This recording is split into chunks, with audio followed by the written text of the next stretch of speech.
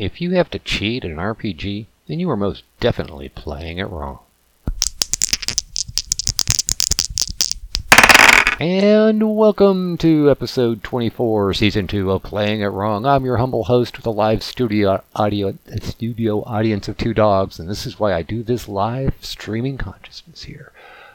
Yeah, that was an interesting thought to start off the episode with, because I didn't have a good joke lined up. And it's not really worth an entire episode, but really, why do people cheat at RPGs? Yeah, you know the guy.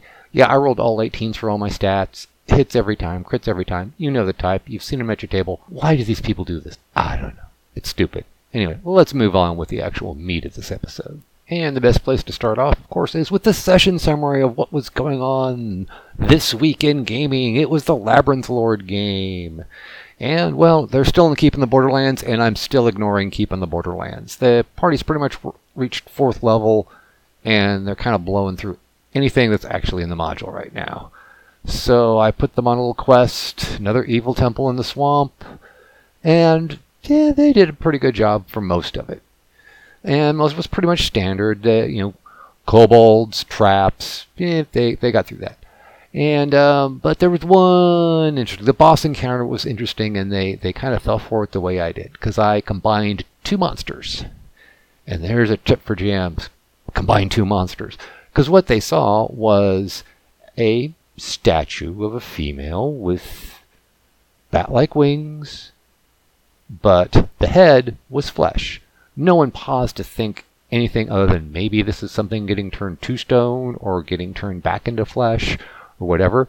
What it turned out being was an animated statue being controlled by a Naga who was riding around inside of it with just her head sticking out. It was a gory fight. They got lucky. They nearly drained that wand of fireballs they got earlier, and, well, that's the only thing that saved their butt during that encounter. But it was a fun encounter, and the players were surprised, and that's what's fun about these games. Surprising the player in a good way. And we already I'm speaking of the royal we. We already know that next week's episode is going to be a little short thanks to the 4th of July, and there was going to be no Thursday game that day. Some people are thinking about getting together, but I'm going to be at home peeling dogs off the ceiling. So, I stopped by the vet, and they've gotten their extra I don't care pills to get them through the 4th. So we will see how that goes. Poor puppies. Now let's get on with the main topic of this episode, what I want to talk about. And that is, if you remember back about 2 episodes ago, I talked about adventures are guidelines. And then another idea came into my head, which was already there. I just finally put 2 and 2 together, which is adventures are also settings too. Inspirations for a setting. Let me explain. If you happen to follow along on the blog, which, hey, you should, it's theymightbegazebos.blog, and it's the letter B, not B-E. Don't worry, I will be getting the right domain soon. Well, you follow along there. I just did a review of The Blight by Frog God Games, and one of the things I've said a long time ago, multiple times, as a matter of fact, I think I've said on the podcast too, that I want to take The Blight, Tegel, or Tegel Manor, however you pronounce it, as soon as I get my hot little hands on that. I bought the Kickstarter, so frogs, please ship on time. They usually do, but I really want to get my hands on that. And Glen Seals the Midderlands into one sort of setting campaign. So all of these things have kind of this thread of the weird, the supernatural, haunted, gloomy type things, especially the Midderlands with gloomium, and just weird and off-kilter, not your standard, let's throw a ring into a volcano. So these things have a common thread, or even feel. And then I started looking at my shelves, like, what else have I got? What else did I just get? Well, I just got Crypt of the Science Wizard by Skeeter Green. I just got Cephalon Gorgers of the Moon from Frog God as an adventure. Looking at my shelf, I also have a wonderful thing called Pyramid of the Lost Kings by Joshua DeSanto for, I forgot what his company's name was. Anyway, it is Pyramid of the Lost Kings. Just look for it on Drive-Thru. It's there. But what these all have in common is they have the sort of crossing the streams genre-wise of a little bit of science's ancient tech and magic, and just the right amount of, well, weird. So these things have a common thread too. So what I'm saying is, look at your shelf, look at what you don't have. Find adventures that have a common theme for what the theme you want for the campaign. Even though the setting is important, but the feel of the sessions of the campaign that you're playing with your players, if all the adventures carry that same theme throughout, whether it's horror, desperation, or whatever, of starting with, something like, I don't know, let's pull a random adventure out of the hat here. Let's say, Isle of Dread. That's not a bad example. It's a bad example. Hang on. We'll say like Against the Giants. Okay, doing the Giants. And then, throw in something weird like I mentioned, Crypt of the Science Wizard, which doesn't fit with the theme or the arc or what's going on, the things you have set in the world. So, string your adventures. And if you're looking for inspiration for a campaign, look to the adventures you've got. And they don't have to all be in the same world. They don't have to be the same publisher. They just got to have those themes together that fit well together. It's like chocolate and peanut butter. So look at it this way. It's like, because from military experience, let me put it this way. The difference between tactical decisions and strategic decisions. All your world notes are the strategic decisions. The choice of modules are the tactical decisions. The things that are going to affect the characters during play directly again and again and again. It's what they're going to feel. It's what they're going to see. It's what they're going to experience. It doesn't matter if you wrote all this stuff about ancient technology and you don't do anything with it. Which I fully admit I've done that in the past, I've done that in the present, and I'll probably do it in the future too, which I shouldn't, but I know I'm going to. I know it's one of my failings. I write stuff down that I don't use. But then again, who doesn't? And really, it doesn't matter which edition or which game you're playing. There's lots of stuff out there. Lots of it is cross-compatible, especially when you're talking about the old school games. If you're talking about some other system, maybe like RuneQuest, or Zweihander/Warhammer, or some other system that I can't think of off the top of my head, then use the ideas and convert it so it fits in your system. You have to look for the neat adventures where somebody does a lot of the legwork for you, and then just tweak it to make it the setting. Alright? So, yes, not only are adventures guidelines, they're setting too. Yay! I know that was kind of lame, but hey, let's get on with the reading from the Little Brown Books, because we're probably about halfway through this episode. To start this off, I'm going to do a little recap, because one of my players asked me a question, is like, well, you keep talking about mentioning these Little Brown Books and White Box. What the hell is that?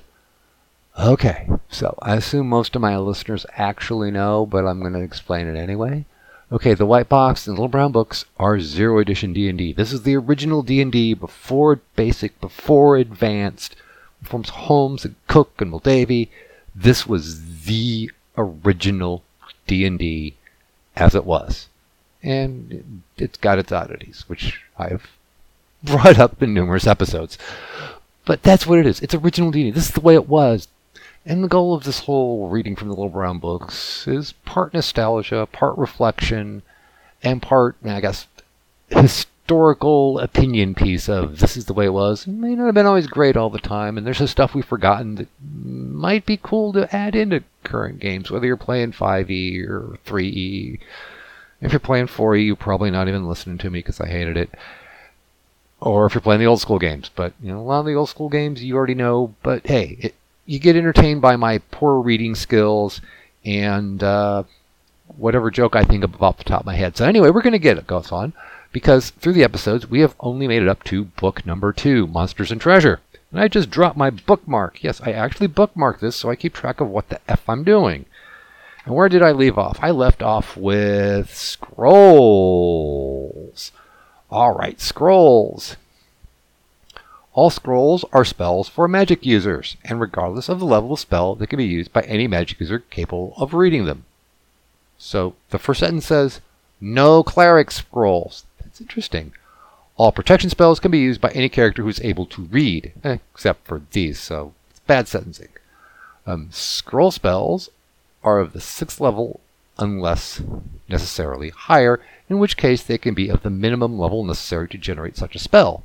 After reading a spell from a scroll, The writing disappears, so the spell is usable one time only. That's not really changed. And then I'm figuring out how to do the scroll. Then we have protection from lycanthropes. Let's see. This spell will protect the person and those around them within 1 inch or 10 feet range from 2 to 12 lycanthropes. It doesn't actually say what it does, it just protects you. Protection from undead. According to how many are affected, according to by their hit dice. Protection from elementals.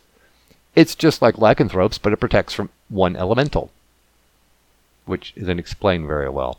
Protection from magic, a super anti-magic spell which extends within a 10-foot radius, or 1 inch as it actually says in the book, around the user and prevents all magical functions in or out for 8 turns.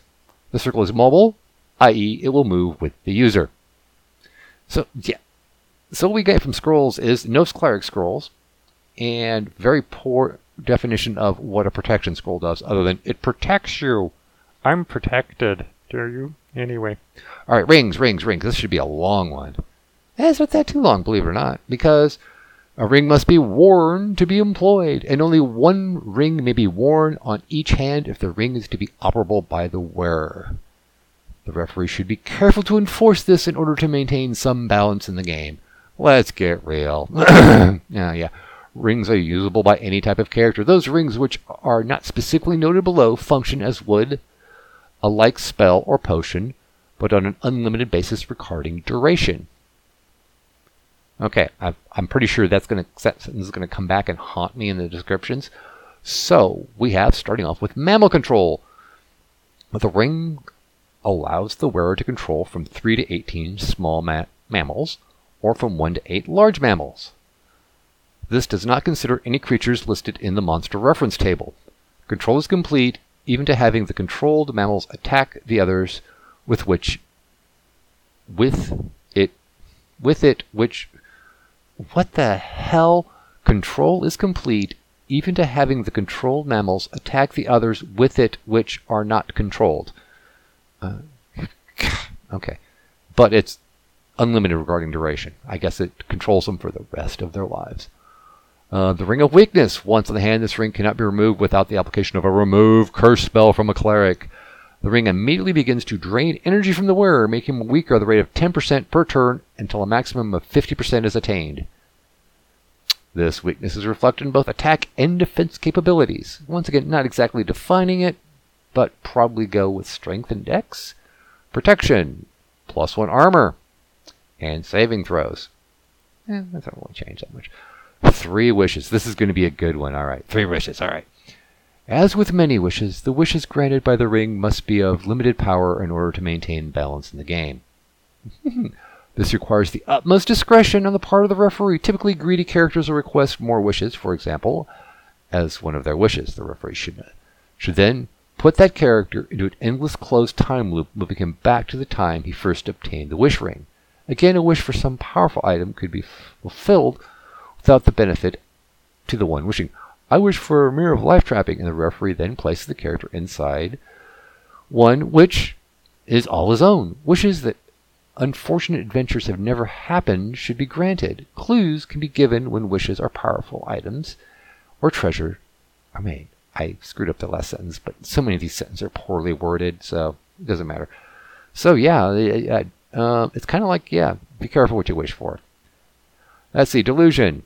It makes you think something. A ring which makes the wearer see whatever he desires, i.e. a bummer thrown into fool players. So yeah, so it's what... bad. Regeneration. The wearer will recover a damage rate of 1 point per turn.